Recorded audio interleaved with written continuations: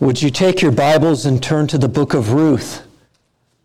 We'll be in the 4th chapter, verses 13 through 17 will be our text. Ruth 4, 13 through 17. We often think of the book of Ruth as a love story between Ruth and who would become her husband Boaz.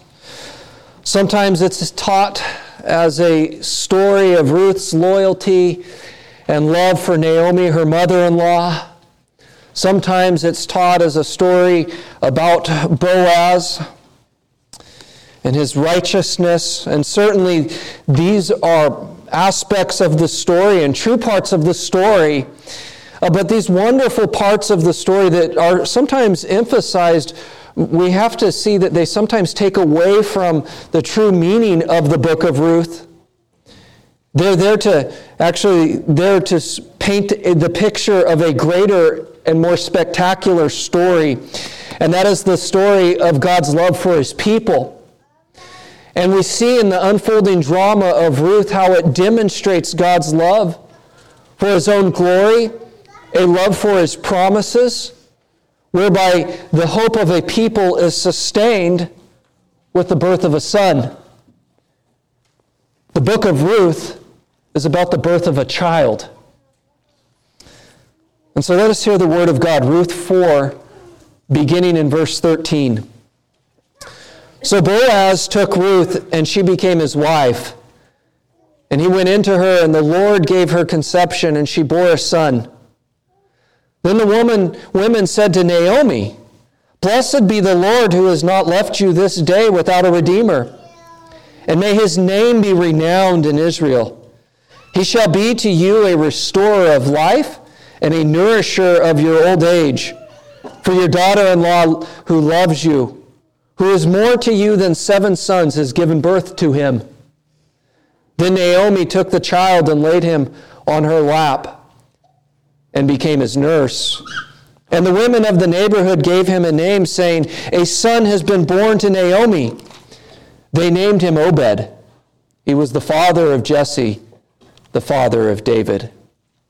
This is the word of God, and may He bless the reading of it. I hope Ruth doesn't sound like a strange book to consider on Christmas morning, when it's actually a perfectly fit book for the Christmas message. For as we read here, we read about the birth of a child in a spectacular manner. And so as we read this text, there's a few questions I want to ask. The first is this: what is the nature of this birth, in the birth of Obed? The first thing that we have to see and recognize, it's a miraculous and unexpected event. It's miraculous in the whole entire theme of the story that's take place, and it's unexpected, for it comes from a woman that was presumed to be barren. In verse 13, we read of the spectacular nature of it. So Boaz took Ruth, and she became his wife, and he went into her, and the Lord gave her conception, and she bore a son. And so the first thing we witness is that Ruth's pregnancy is by God's own intervention.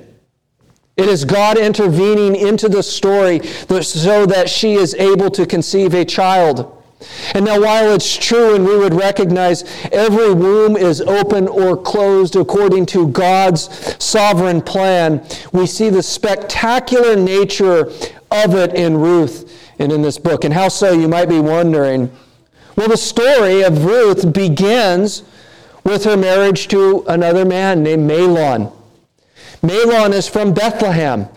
And for about 10 years, Mahlon and Ruth are married, but are unable to have children.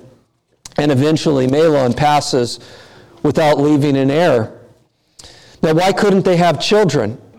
Well, in chapter 1, verses 1 through 4, it gives us a slight bit of a clue as to why they couldn't have children. Let me read these 4 verses for you. In the days when the judges ruled, there was a famine in the land, and a man of Bethlehem in Judah went to sojourn in the country of Moab, he and his wife and his 2 sons. The name of the man was Elimelech, and the name of his wife Naomi, and the names of his 2 sons were Mahlon and Chilion. They were Ephrathites from Bethlehem in Judah. They went into the country of Moab and remained there. But Elimelech, the husband of Naomi, died, and she was left with her 2 sons. These took Moabite wives. The name of the one was Orpah, and the name of the other Ruth. They lived there about 10 years.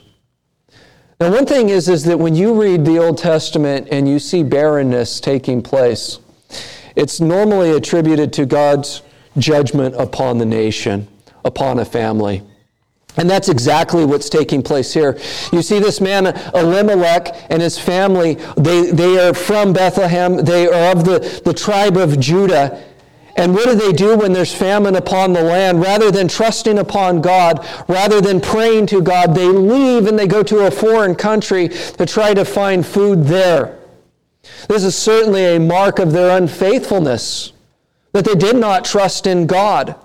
And then further, what you see is Mahlon and Chilion, these 2 boys of Elimelech, they go and marry Moabite women. Now, what's the problem with that? Well, God's law prohibited it from happening in Deuteronomy chapter 7. And so what we see here is that this family is actually under judgment. But we also see that the whole entire nation is under judgment. And why is that?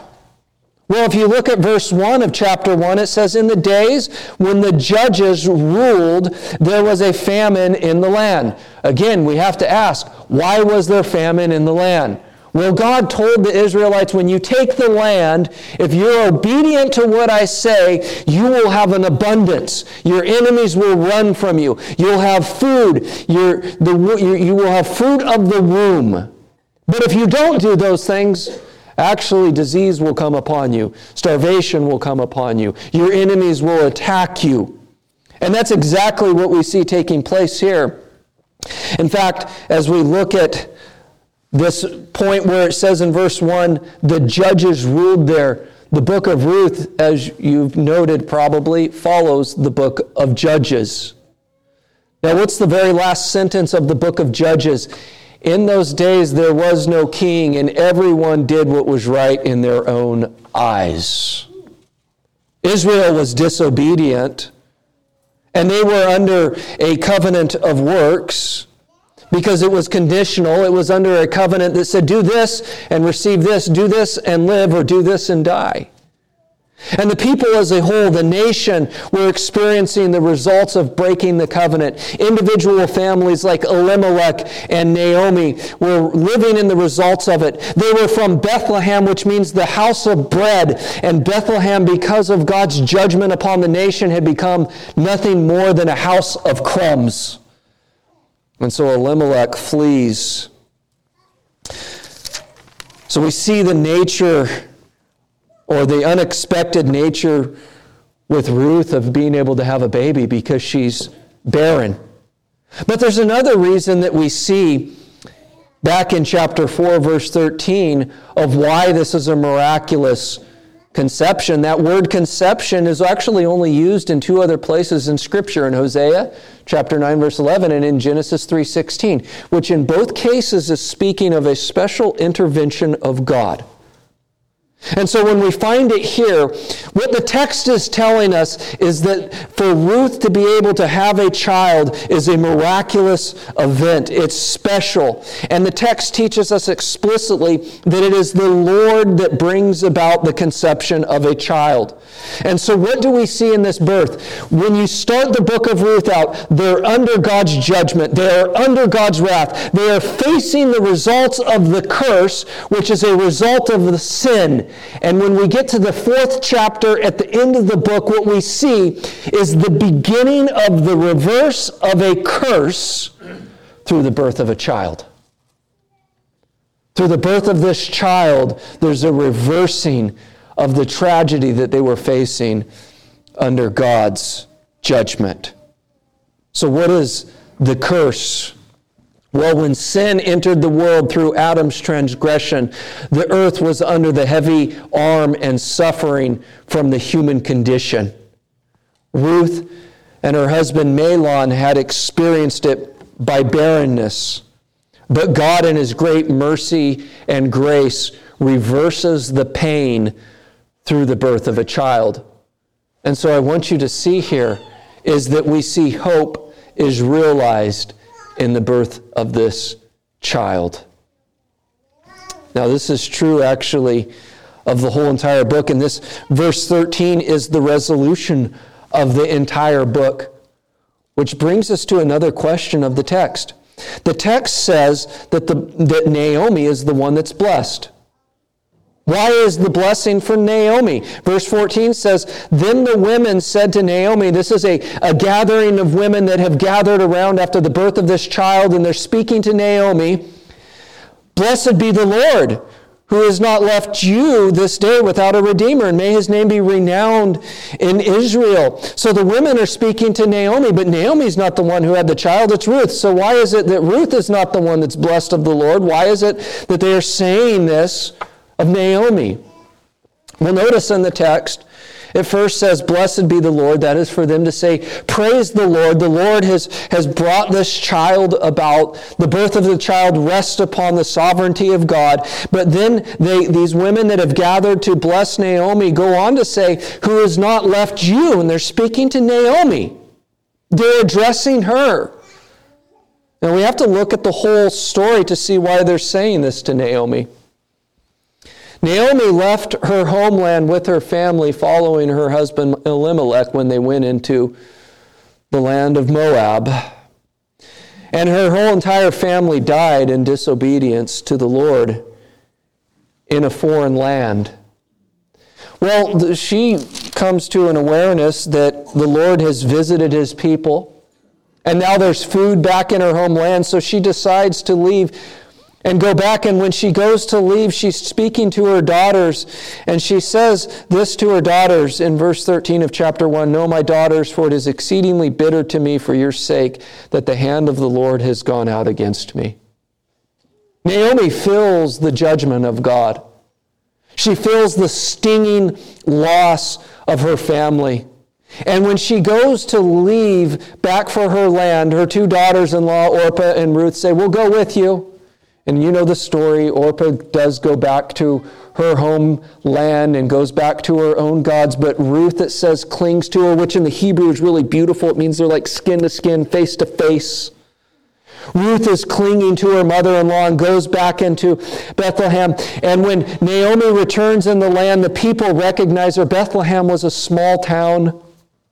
And so they recognize that she's back in town, and they gather around to greet her. And we read of this return in verse 19 of chapter 1. It says, "So the two of them," and that is Ruth and Naomi, "they went on until they came to Bethlehem. And when they came to Bethlehem, the whole town was stirred because of them. And the women said, 'Is this Naomi?' She said to them, 'Do not call me Naomi, call me Mara. For the Almighty has dealt very bitterly with me.'" She says it twice now, that the hand of the Lord is against her. She says in verse 21, "I went away full, and the Lord has brought me back empty. Why call me Naomi when the Lord has testified against me, and the Almighty has brought calamity upon me?" Naomi is completely flattened by the loss of her family. Now you'll notice she does not speak against God in this. She just simply recognizes God's sovereign work. She acknowledges his sovereign hand. And she says she is empty. And it's really, she's empty-handed. She's without anything. She's destitute. A woman that had lived her life hearing of the promises of God and the blessings of God, she experiences at this point in her life only pain and suffering. Naomi feels as if life has been kicked out of her, as everything has been taken from her. And we do have to note something about Naomi that's sometimes missed. She isn't poor and needy. She actually, as you go to find out, she has a good chunk of land that's worth quite a bit of money. She's a landowner.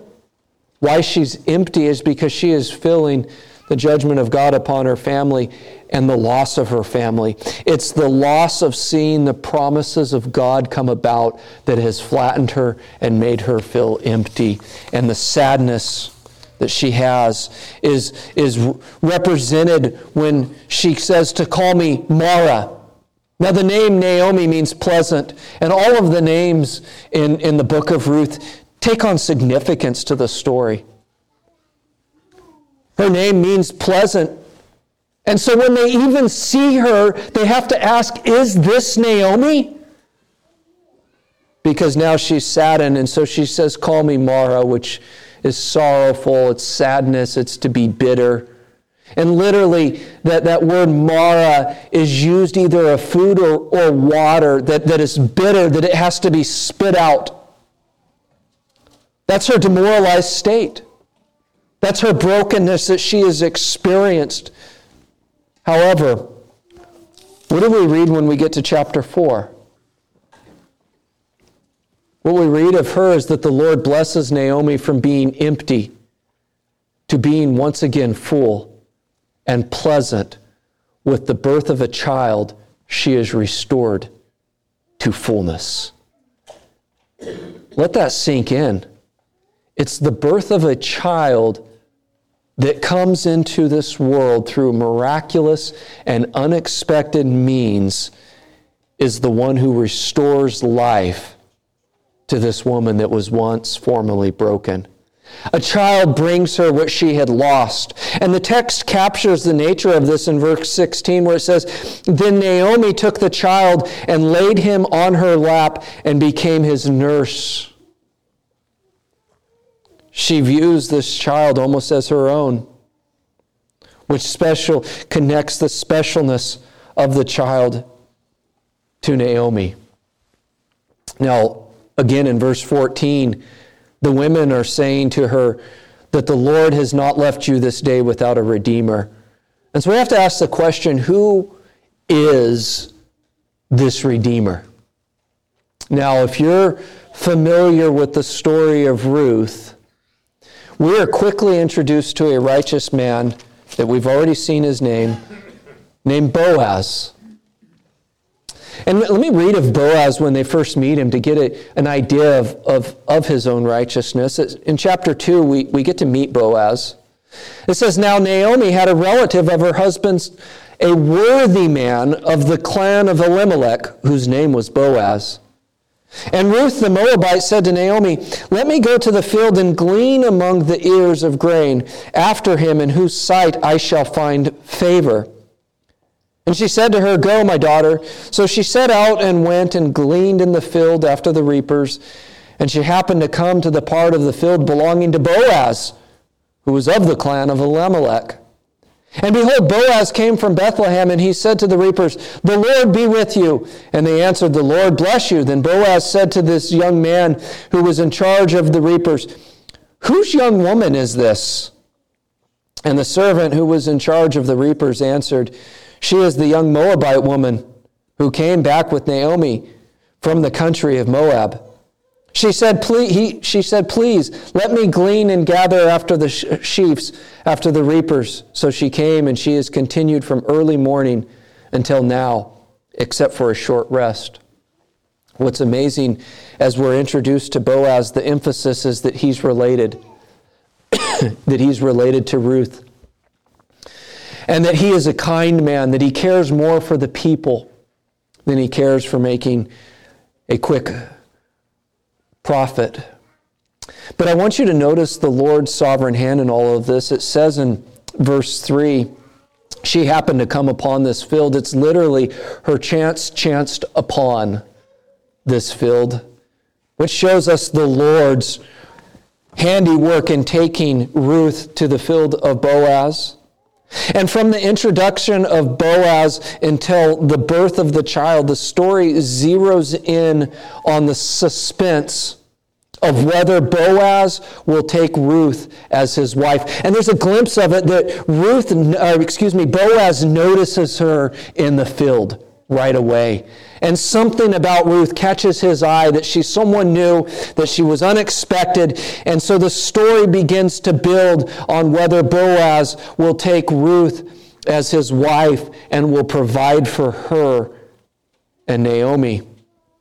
Now, when Naomi hears of Boaz's care for Ruth, I want you to notice what she says in chapter 2, verse 20. Naomi said to her daughter-in-law, "May he be blessed by the Lord, whose kindness has not forsaken the living or the dead." Naomi also said, "This man is a close relative of ours, one of our redeemers." So when we are introduced to Boaz, we see immediately he takes an interest in Ruth. And then Naomi informs that he is a redeemer, and specifically he's what's called a kinsman redeemer. Now, what is a kinsman redeemer? In Leviticus 25, it stipulated that if a husband died, the next of kin would marry the wife to provide for them and keep the line going. Now, that may sound strange to our modern ears, but it was tied to them of keeping the land. And it was actually an act of compassion and ensured support for women that were oftentimes helpless in society. So the kinsman redeemer was actually a gracious law of God to care for those who could not always care for themselves. And so Boaz is introduced as this kinsman redeemer. And the story continues where Ruth places herself before Boaz's mercy. And as you read the story, she goes to be by Boaz, and Boaz notices that she is there, and he shows her mercy. And the story moves in what seems is going to be a simple fix. Boaz just simply has to marry Ruth, and it will take care of everything. Boaz will just simply redeem Ruth. And it seems so simple, but as you read the story, as all good stories, there's a plot twist. In fact, what the plot twist is in chapter 3, verse 12, we say, Boaz says, "And now it is true that I am a redeemer, yet there is a redeemer nearer than I." And so there's a complication in the story. Whereas it just seemed like a simple fix for Boaz to be able to marry Ruth as the next of kin, we see that, well, there's a complication because there's one that's actually a closer redeemer. Now, Boaz says he's going to take care of this. He's a man of action, and in chapter 4, we see him not waiting around, but takes matters into his own hands in verse 1. Now Boaz had gone up to the gate and sat down there. And behold, the Redeemer of whom Boaz had spoken had come by. So Boaz said, "Turn aside, friend." It's literally such and such. This nearer kinsman redeemer's never named in the text, but where he calls him friend, literally in the Hebrew, it's turn aside, such and such. He says, "Sit down here," and he turned aside and sat down, and he took 10 men of the elders of the city. These are witnesses. And he said, "Sit down here," so they sat down. Then he said to the Redeemer, that is such and such, he's speaking to such and such. He says, "Naomi, who has come back from the country of Moab, is selling the parcel of land that belonged to our relative Elimelech. So I thought I would tell you of it and say, buy it in the presence of those sitting here and in the presence of the elders of my people. If you will redeem it, redeem it. But if you will not, tell me that I may know, for there is no one besides you to redeem it, and I come after you." And he said, "I will redeem it." Now, if you read the story of Ruth for the very first time, and you read that first time where Boaz goes to present this case to the other redeemer, and the other redeemer says, "I'll take the child, or I'll take Naomi myself and buy her land," your heart almost sinks. Because the whole time you're rooting for Boaz to take Ruth as his wife, and then when this redeemer that's closer to Ruth says, "I'll take Naomi's land," your heart sinks because there's that twist in the plot where it seems like everything's lost. But Boaz, notice what he says in verse 5. Boaz said, "The day you buy the field from the hand of Naomi, you also acquire Ruth the Moabite." Ruth is called the Moabite over and over again. Moabites weren't Jewish. They were the offspring of Lot. They were forbidden to be married to him. Now he emphasizes you also have to acquire Ruth the Moabite, the widow of the dead, in order to perpetuate the name of the dead in his inheritance. Then the Redeemer said, I cannot redeem it for myself, lest I impair my own inheritance. Take my right of redemption yourself, for I cannot redeem it. And so Boaz then fulfills his duty as the kinsman redeemer. So Boaz is introduced as the Redeemer. He plays the role of the Redeemer, and then he redeems Ruth. So I ask the question again, who is the Redeemer of the text? Now notice the attributes of this Redeemer. First, he's a Redeemer. What's a Redeemer? Well, according to Joel Beakey, he says a Redeemer, quote, refers to a person's kinsman or close relative that bore responsibility to redeem lost property, purchase freedom from slavery or captivity, avenge murder, and marry a widow, end quote. So a Redeemer would buy back someone that was in debt. A Redeemer takes upon the debt of another so that they may be free. And we've seen Boaz as the Redeemer from the first introduction of him. So who is the Redeemer of the story? Notice another attribute of this Redeemer. It says that he shall be renowned. What does it mean to be renowned? That's simply the proclamation of a name. And it has an official importance. In many ways, you can see this as prefiguring kingship. Where it says, and may his name be renowned in Israel, is may he be well known. But really, it's prefiguring that idea of kingship. Now, how have we seen Boaz throughout the whole text? He was noted as being a worthy man. Some translations say a wealthy man.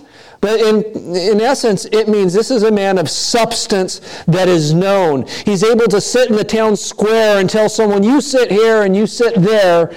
He's a man of action. He's well known. He was respected.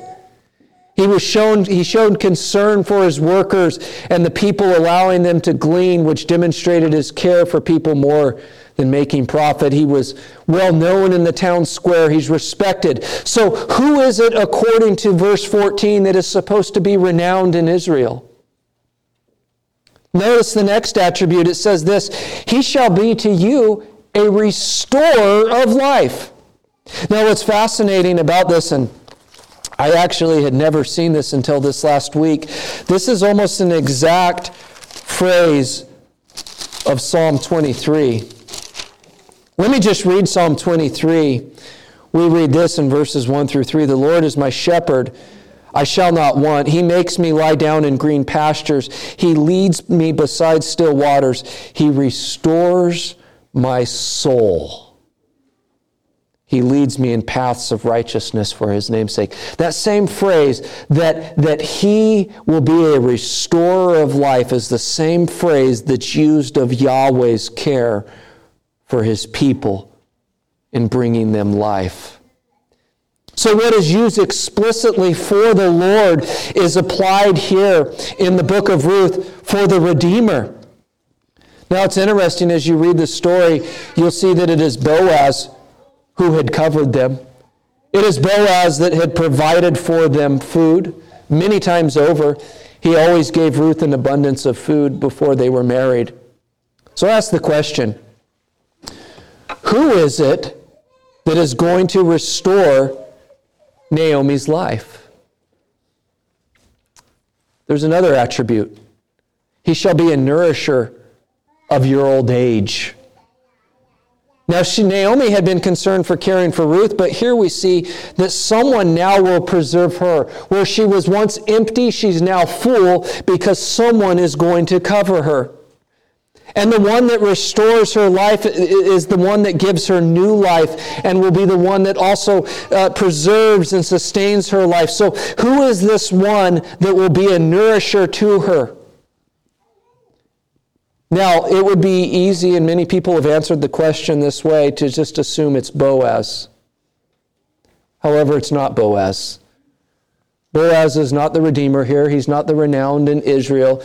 He's not the restorer of life. He's not the nourisher of age. And yes, Boaz is a picture of righteousness. Boaz is a picture of what a redeemer does. Boaz is the picture of one that's gracious, that even takes foreigners outside of Israel into his home. But Boaz is not the Redeemer. Notice what the text teaches in verse 15. He, that is speaking of the Redeemer, the nourisher, the restorer of life, the one that will be renowned, he shall be to you a restorer of life and a nourisher of your old age, for your daughter-in-law who loves you, who is more to you than 7 sons, has given birth to him. It's not Boaz that's the Redeemer, the nourisher, the sustainer, the renowned. It's actually the child that is birthed. It's Obed.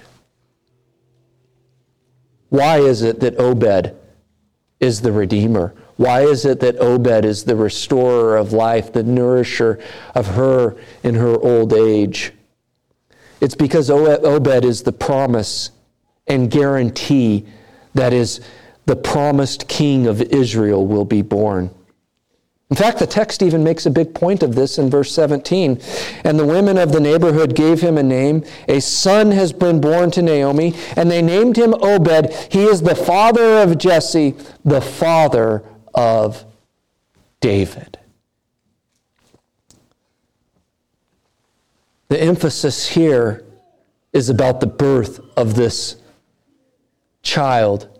And it all culminates in the most important sentence of the book in verse 22. Obed fathered Jesse, and Jesse fathered David. That's the whole entire book. And you notice that the theme of kingship is unavoidable in the book. It begins by connecting itself to the book of Judges, which says, we have no king. And you're introduced to a man that's named Elimelech. The Hebrew word for king is Melech. The whole entire book is focused in on the idea of kingship. It starts with the idea of leaving Bethlehem, coming back to Bethlehem. It was probably written during the time of Malachi, which prophesizes the birth of a king from Bethlehem. The whole entire book is pointing to a king that will be born. Obed is the one that is supposed to be the Redeemer. But we have to see a bigger picture. While it points to David, it ultimately points to David's greater son, the birth of a child in Bethlehem. Again, notice how the book begins in Bethlehem and ends in Bethlehem. And because it was written during the time of Malachi that was prophesying the birth of the Messiah in Bethlehem, the book is screaming to us to look forward to the Messiah and the birth of the Messiah. And we have to recognize something. That is, when you think of all of these attributes of the Redeemer that are mentioned here, they're only fulfilled in the Lord Jesus Christ. In fact, in Colossians chapter 1, in verse 13, it says, He has delivered us from the domain of darkness and transferred us to the kingdom of His beloved Son, in whom we have redemption, the forgiveness of sins. And so when we see the picture that is pictured in Obed, we are to automatically think of the Lord Jesus Christ, in whom we have redemption. And why do we have redemption? Because of forgiveness of sins. And how is this accomplished by the Lord Jesus? Well, we see in Matthew chapter 20, in verse 28, even as the Son of Man came not to be served, but to serve and to give His life as a ransom for many. This is how that redemption was accomplished, is that this child that was born would grow into a man. He would live a perfect life in accordance with the will of the Father, and he would give his own life. And as he gave his own life, we see it was through the shedding of blood. In 1 Peter, in chapter 1, in verse 18, we see this, knowing that you were ransomed from the futile ways inherited from your forefathers, not with perishable things such as silver or gold, but with the precious blood of Christ, like that of a lamb without blemish or spot. When we think of Christmas and we think of the birth of a child, our eyes are quickly going from a manger to the cross where there is spilt blood. Why did there have to be a giving of a life and the spilling of blood? Because God is a just God. And Christ as our Redeemer takes the responsibility of redeeming us by giving His life. We are by faith are given His life that was perfect. Let me ask you this morning, do you believe in Jesus? But have you trusted in Jesus? Are you resting in Jesus? Or do you rest in your own ability to redeem yourself? You know, Naomi lost everything. The world she lived in was filled with suffering, death, sickness, barrenness, famine, loneliness, fear, and violence. From Naomi's perspective, the world looked bleak, but with the birth of a child, she found hope in the midst of suffering. And as we look upon the world, we see all the same things Naomi has. We have suffering, we have death, we have sickness, we have barrenness, we have famine, we have loneliness, we have fear, we have violence, we have an uncertainty of what tomorrow is going to look like. We face all of the same things that Naomi did, but Naomi found her hope in the birth of a child. And we too may find this relief in the Lord Jesus Christ, the child born in Bethlehem. And as Naomi took this child in her arms, I ask, have we by faith had the eternally begotten Son of God placed in our hearts? So this Christmas, let us remember what the story of Ruth teaches us. The Messiah is for all people. Jesus came from both Jew and Gentile alike, meaning he identified with all people. That he came to rescue his ancestors, and his ancestors were all sinners. He comes to rescue people just like us. We see in the story of Ruth that the Lord keeps His promises. We see in the birth of Obed, which points us to the birth of David, from whom the Lord Jesus, according to the flesh, would come from. So let us be reminded that the Lord is sovereign over all things. And in Him alone are we rescued from the curse. In Him alone has the wrath of God been satisfied. In Him alone do we find comfort and the answer to our sin problem. In Him alone do we have a solution to the death and sickness and the pain and the suffering that we face in this world, in the child that was born in Bethlehem. And may He be placed in your hearts by faith this morning. Our gracious Heavenly Father, we thank You for the Lord Jesus Christ, our King, our Savior, our prophet, our priest. We thank You for the Lord Jesus, that He mediates right now on behalf of His people. Father, may this never be far from our hearts. And as we're peculiarly reminded of it this Christmas, Father, we pray that it would never be far from our thoughts and mind, that Christ is our only means of salvation, that Christ is our only means of comfort, and Christ is the only solution to the pain and suffering of this world. In Him, the curse is reversed. It's in His name we pray. Amen.